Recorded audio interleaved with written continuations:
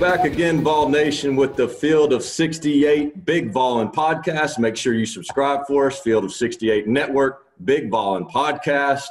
And, man, we've had some great guests. I'm as excited about this one, and I hope you are too. My man, former assistant coach on my Tennessee staff, has won everywhere he's been, from the JUCO ranks to the Power 5 to now getting his first head coaching opportunity in a Power 5 conference, long overdue, at Wake Forest. The men's basketball coach, Steve Forbes. Forbesy, how are you, man? What up, Dane? Did you memorize that, or did you have that written down? No, there was a lot of things I tried to not say. I was like, well, let me give them a proper introduction. But I'm actually down here with family in Destin, Florida. What I did not mention is that where you were coach at Northwest Community College right down the road, at Pompano Joe's, they still have your picture up for most Bloody Marys ever consumed on a Sunday morning. But here we go. Hey, you know what, guys? I'm joking about the picture. It's not there. However, the legend still seems to be there.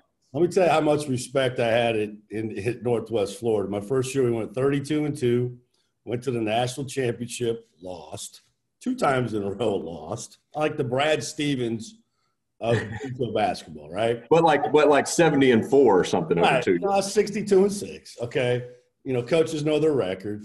So my birthday's March 22nd. By the way, it's coming up if you want to send me something. And my wife said, Janetta said, let's go across the bridge. As you know, Niceville's on the other side of the Bay Bridge. Let's go over to Destin and get something to eat. So she took me over there and got me some crab legs. I was a happy guy. And so the waiter came up to me later and said, hey, what do you do? And I said, well, I'm the head basketball coach over here at Northwest Florida. We just went to the national championship. He goes, I didn't even know they had basketball. I'm like, God, I love this place. This is so awesome. Yeah. You didn't have to explain to the waiter what your game plan was the last 2 minutes or whatever. I didn't have to explain why Dane Bradshaw was 2 for 20 and we're still starting him. Right, yeah. He's a great passer. Oh, man, yeah, that's right. Hey, speaking of which, and I'll let you make plenty of fun of me throughout the podcast, but I am curious. I've never really asked you this. You're born and raised in Lone Tree, Iowa. Right. You played baseball at Southern Arkansas, where you meet your wonderful, beautiful wife. True. But baseball, what was the basketball niche? Did you just grow up loving basketball in Iowa? Rarely, I don't ever hear of a basketball college athlete becoming a baseball coach. How'd you get into it? Dane, I played basketball for 3 years in college. I played 2 years in junior college. I played baseball and basketball. I transferred to Grandview College my junior year to play baseball and basketball. I was actually on a basketball scholarship, full ride. And then it just didn't go well. It's the only time in my life I really just didn't like playing. I didn't like the situation. So I had some friends of mine from junior college that had transferred to Southern Arkansas to play baseball. And I just took a whim. My parents were not happy. I transferred my senior year to Southern Arkansas just to play baseball, maybe with the hopes of coming back my 5th year and playing hoops. But, during that year, we went to the World Series. We got third, had a great year. I met my wife. We got engaged. I didn't play my 5th year. I just did my student teaching. But I really had played all the way up to that point. But to answer your question, I probably changed my life when Lute Olson became the head coach at Iowa, probably in 1974, something like that. Lute came.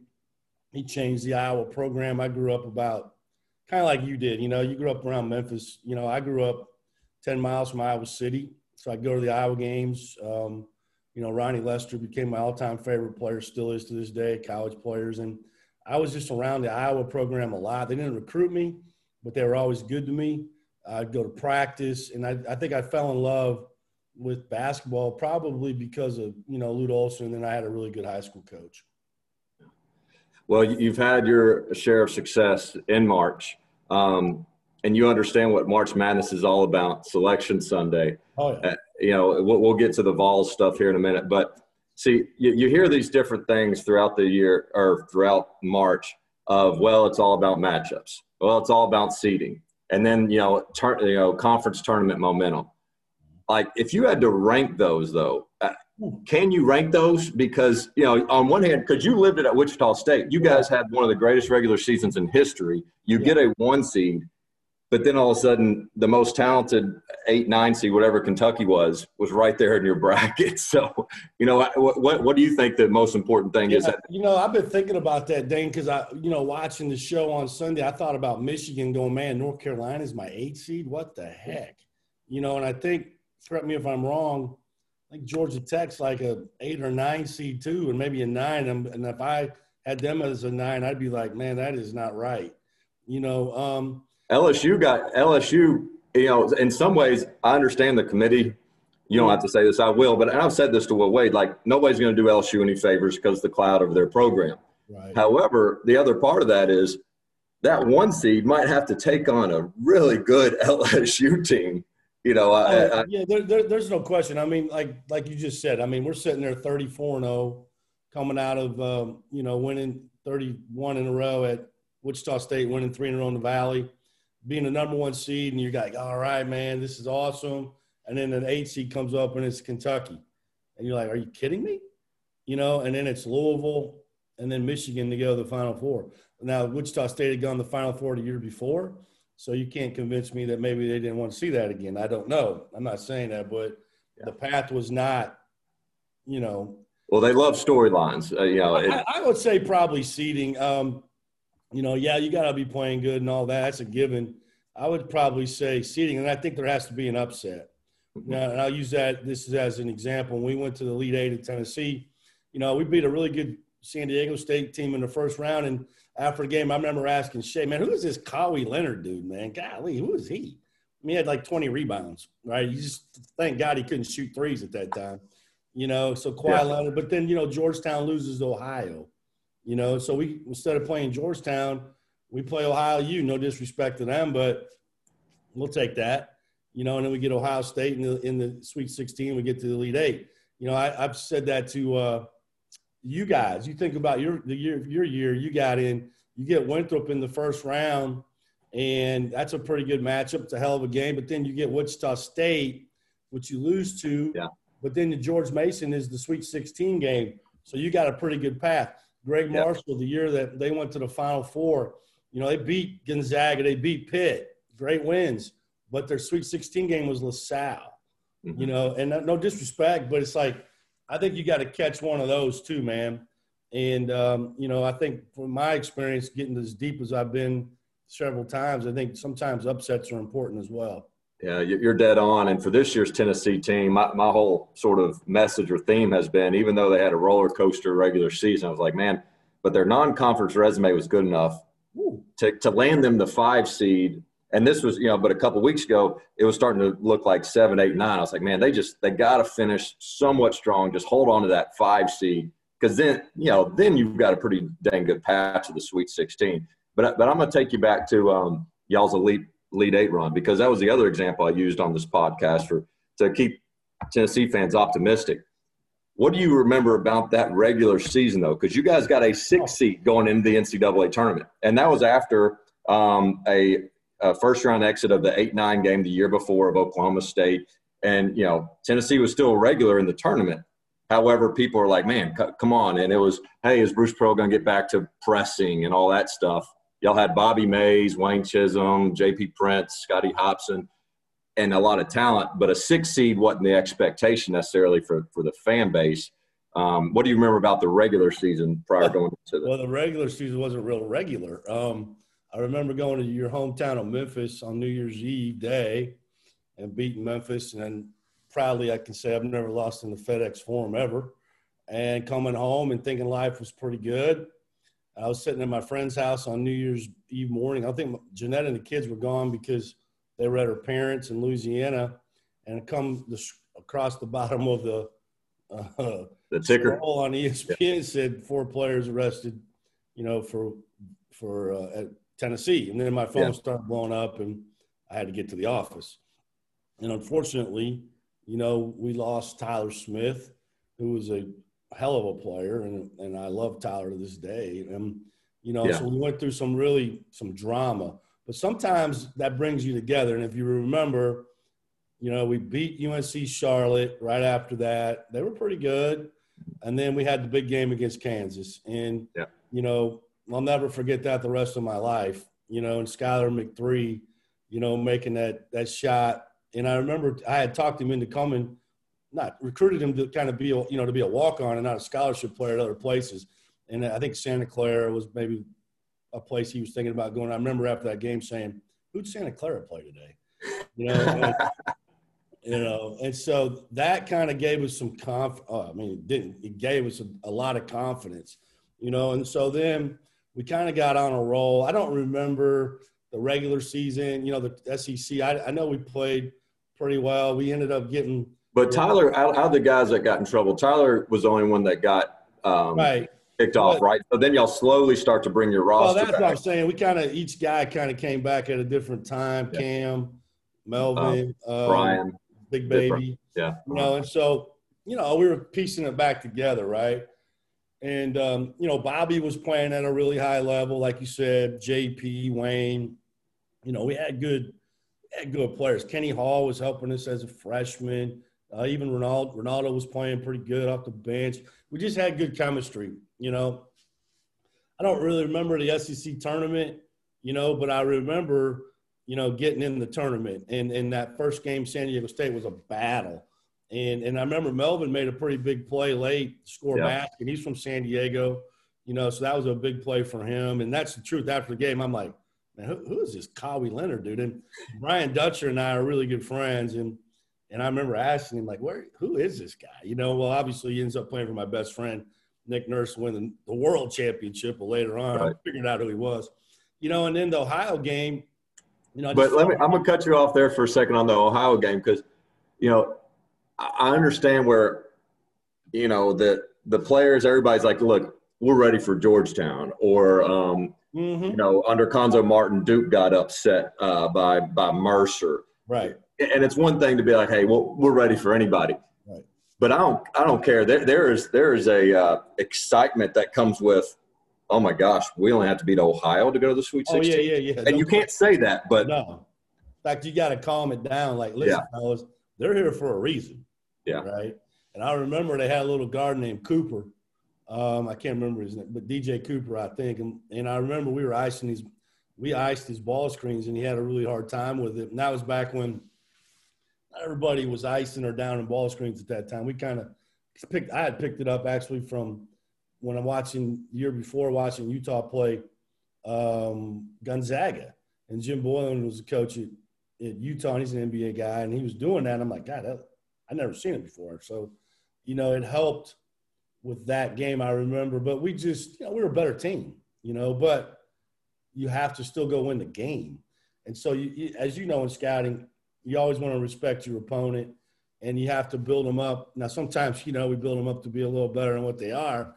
But I think you get somebody's attention when you're in the building and you watch them beat Georgetown. You're like, oh, okay. We gotta win our game, and then we gotta play. Right. And to our credit, that we did. And then we roll into the Sweet 16 into St. Louis, and we can go back to Ohio State. You and I mean, crushing one of the most hardest defeats I've ever had. I've had two in the NCAA tournament. I call the NCAA tournament March Madness, turns into March Sadness. Yeah. In your first year, you had a crushing loss, after a great win. Not your first year. But and we felt good. I mean, and man, we felt really good. We had the in terms of like, all right, you want all the things to kind of line up. You want a little bit of momentum from the end of the year. You want a good seed, and you want good matchups. And when we got that 5 seed against Virginia, or excuse me, Long Beach State, who had a lame duck coach, we smacked them. I mean, we smacked them. And then a JUCO game broke out late in the game. We went and set a high ball screen, and Ramar Smith drove it down the lane like from half court and laid it up. I looked at Shay and I said, "Is this a JUCO game?" I mean, we scored 124 freaking points in a game. I know. I think I had like 3. It was awesome. Yeah. No, but I was getting my assist total up for sure. Yeah, but you're right though. It's the matchups, and then Virginia was like, all right, we can live with that. J.R. Reynolds was balling on us, but he hurt his ankle a little bit, and that helped us. But we were in that Ohio State bracket, and we had played Ohio State earlier in the year in the regular season, and we were smaller, but we felt like we had a good game plan for Greg. I mean, if Lofton can make a free throw, we win the game. I mean, Yeah. you know, I mean, of all people, I mean, I called him Mr. 1-and-1. Buckeye. Remember that? I called him Buckeye to piss him off, you know, but yeah, I mean, you know, but you had experienced it like Wichita State, and I had experienced it my first year in the tournament. Was that same year you went?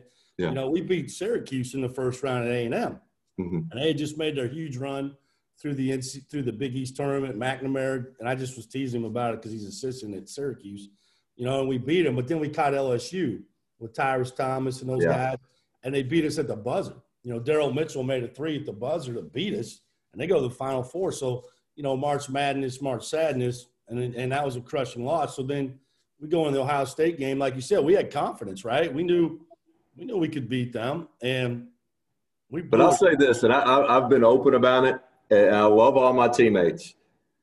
But, you know, I was the only senior on that team. We had a few juniors. You know, but our slogan was deserve victory, right. You know, and that served us well the prior year, but we were really young with some new guys that were immature knuckleheads at times. So at the same time, I was in that locker room and we blew a 17-point lead, but even looking back on it to this day, I'm like, I'm not 100% sure we deserve to advance. Like, and I look, I'm not bashing our team, but there are times where you want to be able to look around and say, all right, we left it all out there. We played extremely hard. Our game plan was there. Y'all coached your butt off.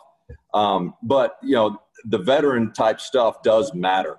You know, Wayne Chisholm's urgency against look, I love Wayne, but Wayne Chisholm, the way he played against Ohio State the second time around as a senior, he was a freaking monster, you know. And so, but with that in mind, your best teams that you've ever coached don't always get the privilege to advance the furthest because of some of these upsets. No. What is a team that you've had that you said, man, I never thought that team could do any damage in March, yet ended up getting further than you expected? Damn, we went to the Elite Eight. Got to be the Elite Eight.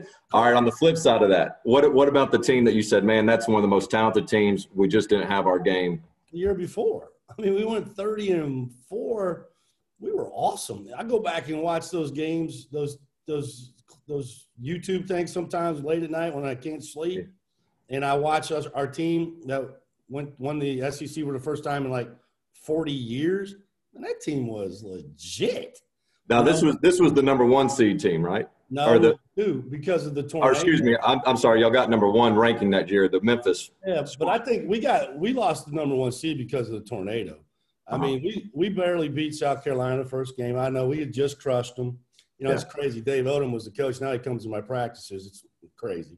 But had the tornado not hit that night, we're going to have 20,000 fans in there Saturday, Sunday. We're not losing to Arkansas. And Stephen Hill made a crazy opposite shoulder jump shot to beat us. No way Georgia's beating us in the Dome. Now, you know, it's different when you don't have any fans, but we just went through the COVID era, you know, but that team was that might be one of that team and the team that I coached, helped coach at Wichita State that was 35-0 or whatever. That team, those 2 teams are the 2 of the best teams I've ever been a part of. I may have had my years mixed up. I forgot that was your Elite Eight run was, I guess, following that. Yeah, that team was because you had everybody back, and I'm happy to make fun of myself. But the only person you lost from the previous year was me, and you replaced me with Tyler Smith. And you guys, we didn't have our power forward back. By far, one of the greatest passers I've ever coached, and I say that with all truthness to that. You know, but I remember at halftime Ohio State, and I will tell you this, I think it's some coaching too now. Very rare have we seen a flat back straight up the middle ball screen, you know, a flat ball screen in the middle of the court. And for our listeners, you're talking my senior year, 2007, Sweet 16, up 17 at the half. Mike Conley, Greg Oden, right? Everybody, all Tennessee fans remember whipping their ass, okay? Yes. And I'm liking it. But remember T. Jones at halftime? I'll never forget this. He said, "Forbes, man, I don't think we could lose this game." And I'm like, "Don't say that," you know. I looked at him like, come on, T. So they go flat back ball screen second half, and Conley's getting downhill, and he probably owes me part of his salary for what's making him look good when he got – because, he went from really no kind of a guy to being a lottery pick, right? Conley was probably coming back for his sophomore season. No question. And then he explodes against us and becomes a lottery pick. And so, and you got to remember, who are we looking at down to go to the Final Four? Well, it's Memphis. And we just them at home, right? So it's perfect, And so now I'm kind of an emotional wreck because A&M had played the game before, and those were all my guys, and they lost at the buzzer, and I was feeling like crap. And so we go into the game. Now we're whooping them. They go flat back, straight up ball screen in the second half. Conley's getting downhill, and I'm yelling at B, hey, man, we just need to trap it. Trap him and throw it to Odin at three-point line. It don't matter. He's not going to do anything, but we just couldn't get it done, man. And so I remember after that game, that loss, me and Shay went to – I was like, we got to figure out how to do this. So we went to see Lawrence Frank. We spent 2 days at New Jersey Nets training camp watching them defend, and that was my biggest concern was how to defend that because that wasn't really something that a lot of teams were doing. I had seen it in early 2002, a little bit when we played Florida one time when I was at Louisiana Tech, but they had David Lee and Justin Hamilton, but it hurt us. And so I got to take someone to blame too, as far as a coach, that we didn't probably have the greatest scout, the plan for that. Now I did want to trap it, and I think that was the way to do it, but as you know. And it was, and that's kind of how we were that year, though. I mean, we were capable of coming back from 17 to 20 points like we did against Kevin Durant, but we were capable of giving that big of a lead up, too. That's just. Yeah, but a lot of great teams were kind of like that. Some of my teams at ETSU, we could get down. You were kind of like Seabiscuit, We had to get a sniff of you going around the track, and then we're gonna blow by you, And my teams were kind of like that sometimes. Last year when we won 30 games, we'd get behind, but then we'd like, all right, we'd get mad and say, all right, let's go, and then we'd win, and I think that's a sign, of a great team. I understand what you're saying, but I also think there was some really good guys on that team too now, that lost to Ohio State. And so I think it's a combination of a lot of those things. But what's interesting, though, is we thought, the prior year before you joined the staff, but – C.J. Watson was our point guard. Andre Patterson was a really good player. Major Wingate was still on the team. I think we probably had a better team that previous year, but we peaked way too early. Whereas the next year we were younger, but we started peaking towards the end. And I always felt like, hey, man, we were, even though we were younger, and Wayne and those guys and Ramar may have had some maturity type issues, but they were only freshmen. However, we were playing better entering March than the year before. And so much of it's just, when are you playing good at the right time? It's timing. And as a coach, people have always asked me, well, how do you get your team to peak? I don't think there's no recipe for that, buddy. I mean, if we had it, we'd all be doing it, right? It's just timing. It's just kind of maybe trying to put in some new things with an older team and trying to keep them fresh. But with a younger team, like you just said, it's just playing time, man. And it's just getting the opportunity to compete each night at a high level. You start to gain more and more confidence. And so you're right. Ramar, Duke, Wayne were freshmen, and those guys are starting or playing major minutes. And so the more they played, the more confidence they got. And you're right. Like the great example was the Texas game, which was an unbelievable – one of the loudest times I think I've ever heard Thompson bowling was when, we took it out on the side, and when we went 55 on the side and got the turnover and the place erupted. At the 5-second call. And Rick Barnes says he's watched that film plenty of times. He said it was still only 4 seconds. I've played in Texas before. Okay. They count to 3 over there. Now. Don't even get that twisted. That's crazy. And Coach Barnes and I have become great friends. And it's weird how, I was at A&M when he was at Texas, and we had some battles, great games. And then playing him there, in Thompson bowling, and then being at East Tennessee State, we've become really good friends. I think he's a hell of a coach. How have you seen him evolve? He's been very open about how he's evolved as a person and coach. I'm going to be honest with you. They weren't very complicated on offense at Texas, and they played a lot of zone. But they had Kevin, they had, Buckman, they had Aldridge, LaMarcus Aldridge, P.J. Tucker, Daniel Gibson. You crazy? They probably ran about 2 or 3 things. It was my scout, and he let those guys play, and they played zone. I think when he came to Tennessee, he's been a lot more complicated on offense. They run more of I know he's tight with Bob McKillop. At Davidson, they're a lot more of a motion team, a lot more screening and cutting and moving the ball. And then defensively, I think they're a nightmare. And I don't watch Tennessee a lot this year because this is hard. But early when we were going through our COVID break shutdown, I thought they were dominating defensively. Like, I was watching what's his name? Keontae Johnson, I think. Yeah. Is that his name? He reminded me like Gary Payton. He was out there guarding the ball. I was like, who the hell can bring the ball up the floor against this guy? Yeah. Springer, I've seen him play a lot because of Bobby being his AAU coach. And honest truth is he's a lot better player than I thought he was going to be in college. He's an NBA player. I didn't see that in AAU. Somebody complained to me one time, a friend, I won't name his name, from Tennessee about Fulkerson, senior. I said, has there been a player in the history of Tennessee basketball that's got more out of his ability than John Fulkerson? I recruited John Fulkerson at East Tennessee State and Jordan Bowden. Like, I don't typically recruit against SEC teams. I thought that was his level, okay? I have the utmost respect for that kid because I think he's gotten the most out through injuries, through all that stuff. He's done way more at that school than I ever dreamed he could do. And so nobody should be complaining about that. And if you're not playing well and the team is hurting because of it, it just shows how valuable you are. Like, we got to have. I don't have the investment anymore. I didn't know. I didn't see one game in the league, okay? Yeah.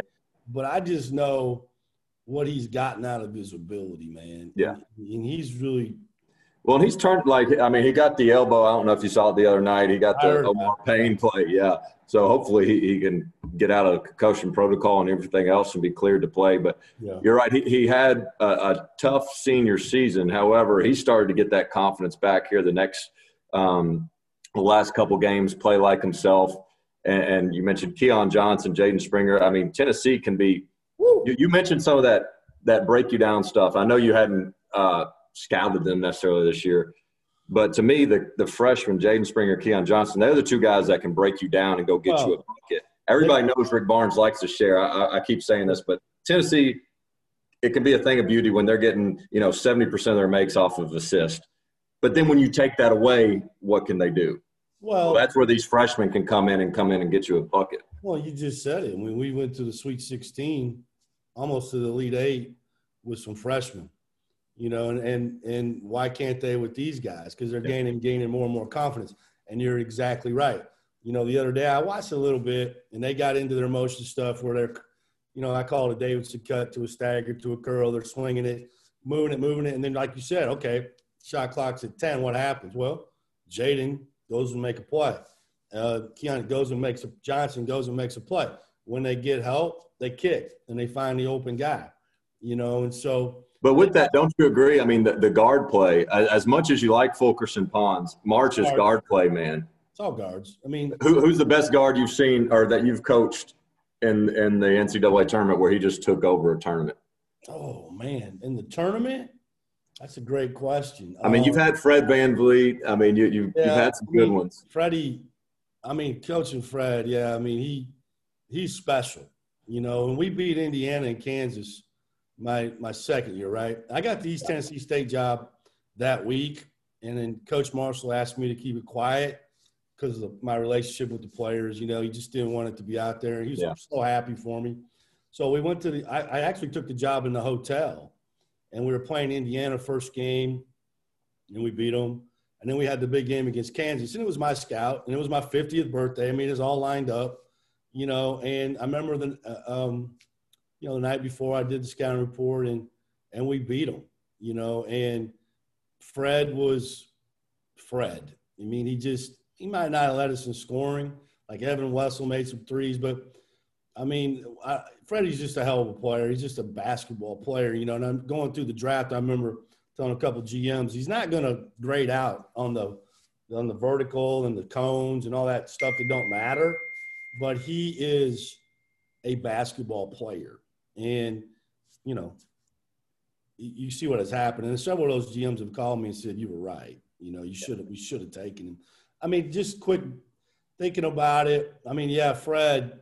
But a guy like that, like it's also, it's not just like you mentioned the grading out. When it comes to March, it's like, who's a winner, man? Who's just a complete dog and that just refused to lose type stuff. I mean, dude, that's where you throw potential draft grades out the dang door and just listen. Yeah. We went 35-1 and 30-4 in the 2 years I was there. It wasn't me, you know. And they went to the Final Four the year before that. Think about that, you know. And then I leave, and they have one more year. But you know, yeah, I mean, you know, we had like Lofton was a great player, man. But I don't really remember in the NCAA tournament him really ever doing like what he did to Memphis that night his junior year. And I was like, oh my God, who was that? You know, and I had just come back. I was at a 6 a.m. practice that morning with Chris Singleton, you know, that I thought we were going to get and went to Florida State. Yeah. I mean, I come back thinking I wasn't even there for shoot around, any of that stuff. You know, we go to the game and, oh my God. I mean, he just, remember that? He put him on. That was the Thompson Bowling Arena. Yeah, we had Memphis. We were still doing the home and home then, and Chris just went nuts in the first half, and we never looked back. They had their whole team trying to guard him. He was making them all fall down. You know, it was – I never seen it. And then, you know, because I remember telling you remember I was like, ooh, Chris Lofton. I mean, you know, in practice, he's like, he's not all that, you know. But then I remember before that, we went up to Nashville early to play Oklahoma State.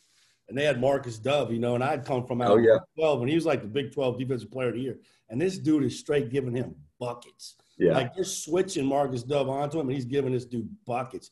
And then the most athletic player on the court tipped one in for the game winner, Dane Bradshaw, and he couldn't raise his arm. Even faked a shoulder injury just in case I missed, you know. He was raising his arm to give the pump, you know. And so, I mean, Chris was – I mean, I don't even know how to explain him. You know, I use him as an example all the time with my players about, you know, a guy that had the most confidence in the world. Like he deserved to make those shots because he put the time in. Yeah. And then when he missed 3 or 4 in a row, he just knew the next 10 were going in. He wasn't shaking his head. Yeah. And I used to tell Cam Tatum that all the time his freshman year. You know, Cam was one of those guys. He scored 1,000 points in his career at Tennessee, but early on, you know, his self-talk was terrible. You know, I say, look at Lofton. Does he ever do that? Ever, you know? And so some of those things you can't teach, right? Yeah. And guys like that get up for the best competition, you know, and like, you know, Chris, when it was like non-conference and we'd be playing, I don't know, a UNC Asheville or something, and everybody's trying to get, you know, we're winning by 20. Like that's when he's the least interested at all. He's like, all right, I'm cool just having 6 points this game. You guys go ahead and get your career highs. And next game, when everybody's taking that away because you guys really aren't that good, I'll be here when you need me. I'll get us 7 threes. He's the ultimate team player. I coached another guy that I signed at Tennessee that I took to Northwest Florida, you know, Chris Jones from Memphis. Oh, yeah. He's the ultimate competitor I've ever – because it was his biggest strength and his biggest weakness. Right. I mean – incredibly, like to the point in practice, I'd have to calm him down. Well, you guys, you and Coach Shea and Brooke Savage will still, you know, y'all could do a whole 30-minute episode on the Chris Jones come from, what were y'all down like 15 with 2 minutes to play or something crazy? And the greatest shot ever, now this is the greatest shot I've ever halfway seen in the history of my career. We were down 1, I think, with 3 seconds to go, to lead junior college at home. And I never lost a home game in Northwest Florida. And they shoot the miss. They missed the free throw. They're still up 3 seconds, 2 seconds. I'm walking towards the coach like, and I cannot believe we just lost. The ball goes shooting over my head. Chris Jones got the rebound, shot it from the free throw line on the other side of the court and swished it. And I didn't see it go in because I was walking towards the coach like, I mean, I'm like distraught, right? And I hear the crowd just go nuts. I turn around, and Chris has already got his shirt off. You know, the old – and I'm like, what happened? And I swear to God, I got it on tape. He shot a jump shot from the opposite free throw line and swished it. Unbelievable. Yeah, so and there you are in the locker room, like, guys, way to never quit. Your resiliency. Never mind the fact that I was already walking off the court to that. I said, well, what a great play I drew up there, man. God dang. We got to practice that tomorrow. Yeah. Hey, I'll do a couple more for you. I'll let you go. You were part of, and I hate to just keep bringing up COVID stuff and pandemic, but at least last year at ETSU, you guys had a chance to cut down some nets by winning the conference tournament.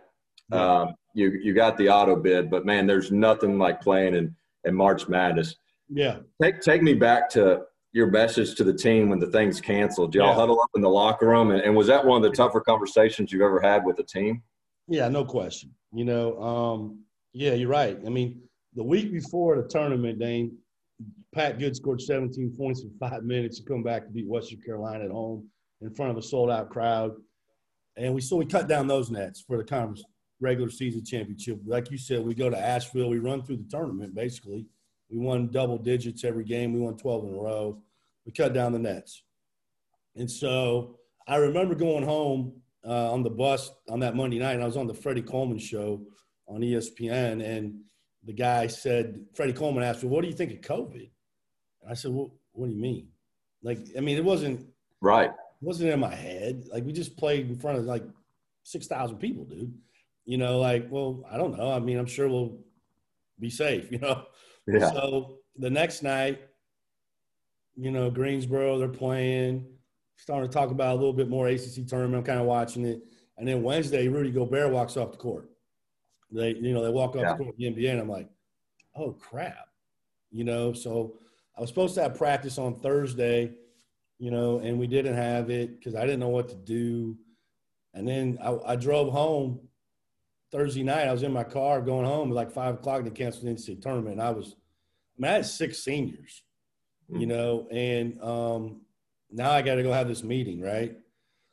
So I remember it was noon on Friday. I had the president in there. It was hard, man. There was a lot of crying. Little did I know it was going to be the last time I would see these guys. Yeah. That's the other part of it is I didn't take the Wake Forest job until basically May 1. Right. So, I'm trying to tell them I'm trying to remind them all the great things that happened. In the back of my mind, I'm fighting for them to get another year eligibility, but I know that's probably not going to happen. And we got all these guys are going to scatter now and never come back. And, I thought I'd see the underclassmen again. And then when I got the job, I couldn't say goodbye to them. I had to do it on a Zoom, and that was really hard for me because I was really close. Not like I'm close to you. Yeah. I'm close to all those guys. And so, I feel bad because I was watching Selection Show Sunday, and I'm thinking to myself, that team I had was really good now. I'm not telling you we would have won. Depends on the matchups. Mm-hmm. But we were going to have a pretty good seed. And whoever saw us coming down that line was going to be like, oh, boy. Yeah. And we had a lot of confidence. Right. And we had a lot of older guys. We had size, and we had guards, and we could shoot the ball, and we had the whole thing. And, it's one of those things you're always going to wonder, right? What could have we done? But we're never going to know. Yeah. Yeah, I can't imagine you're at a loss of words, and nobody's ever. Every coach I've talked to this year is like, "Look, we're going through this for the first time. What do you tell them?" And they've allowed this year's seniors to come back for an extra year of eligibility, and I get it to a degree.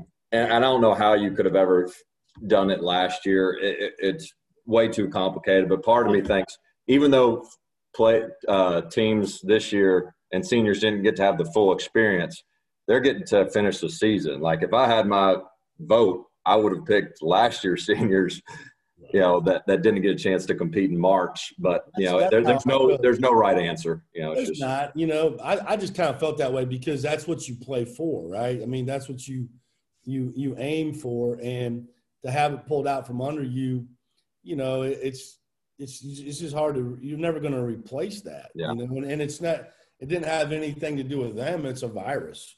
And so I don't know.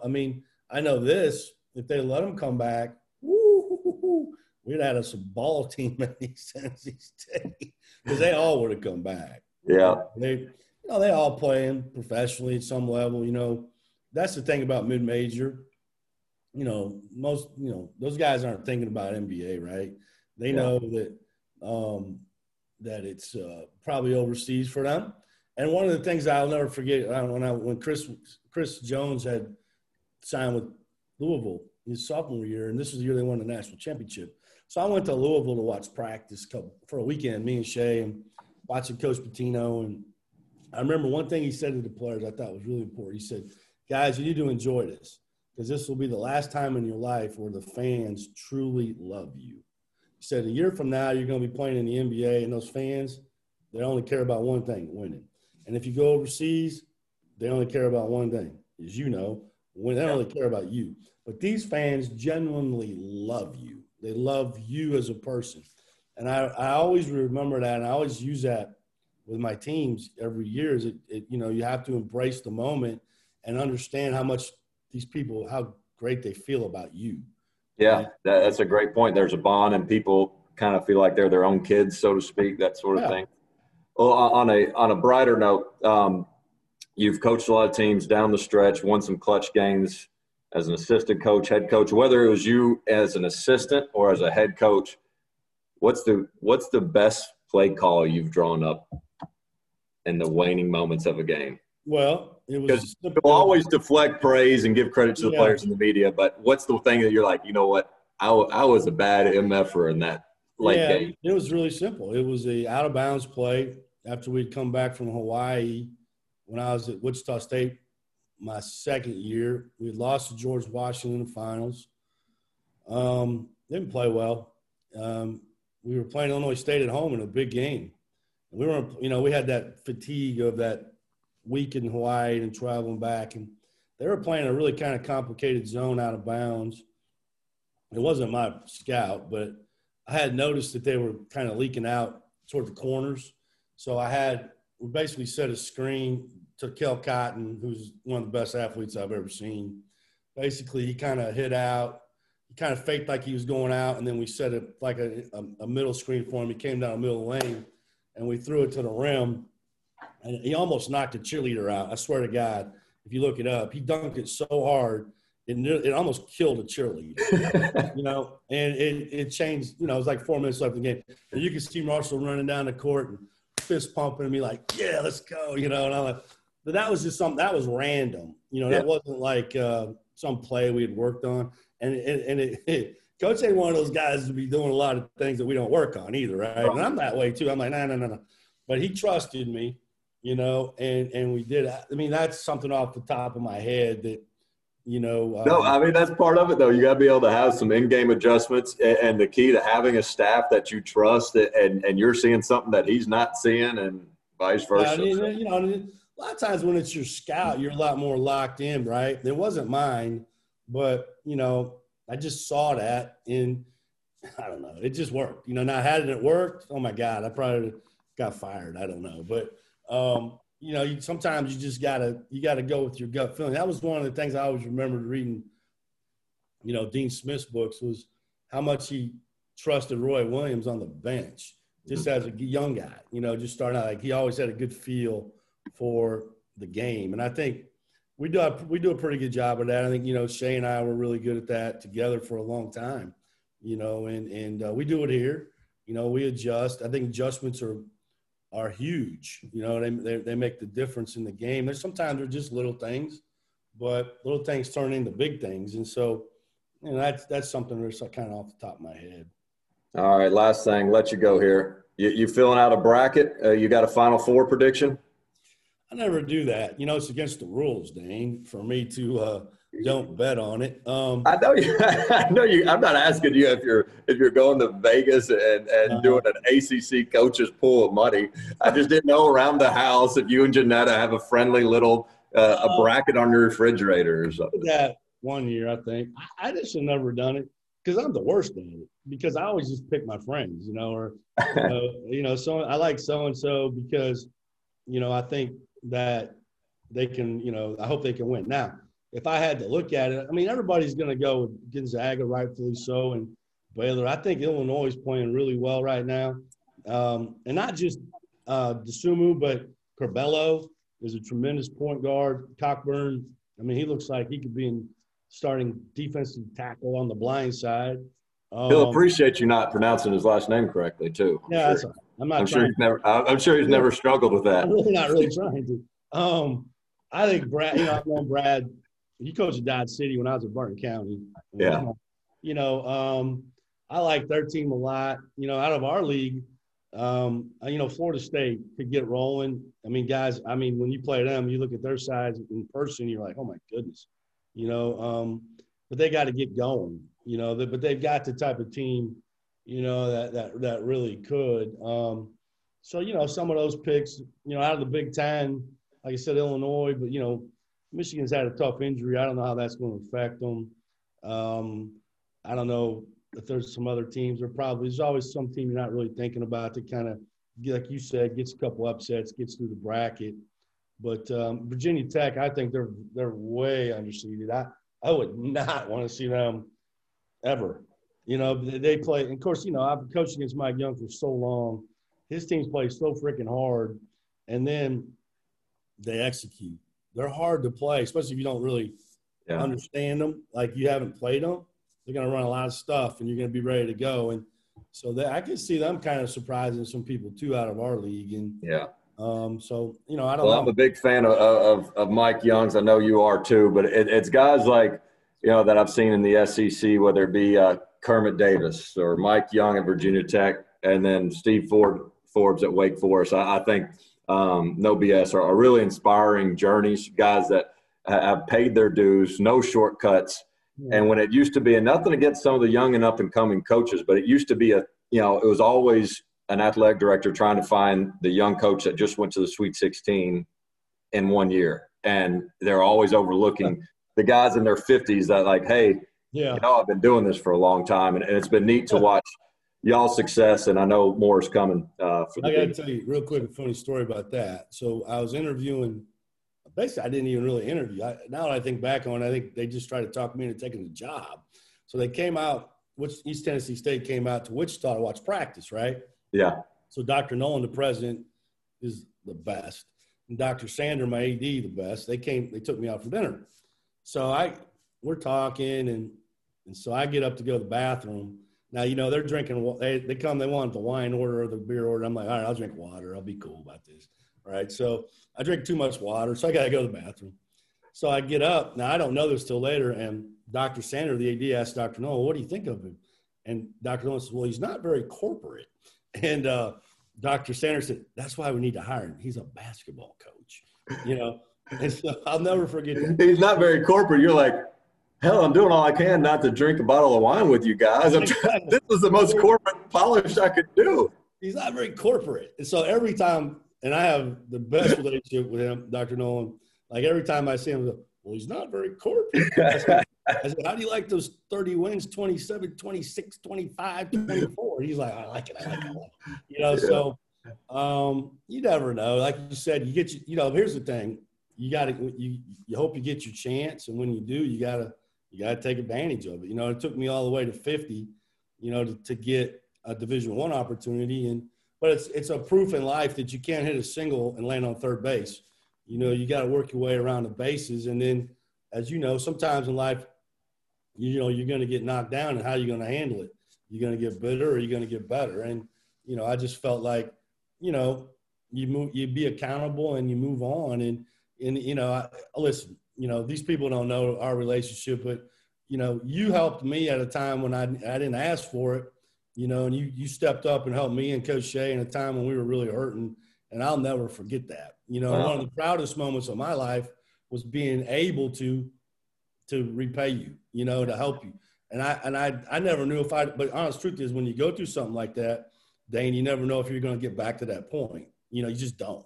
But you got to stay faithful, man. You got to keep plugging. And we did. And here we are, we're in the ACC now. And, I'm from a town of 32, I graduated 32 people in a town with one stop sign. And, here I am, coach, looking down the bench now going, that's Roy Williams down there and Coach K, Those are Well, pretty good. I'm blessed and fortunate. We a lot of these student athletes. I hope they realize what they got and take advantage of the great relationships and lifelong relationships that they can get out of it.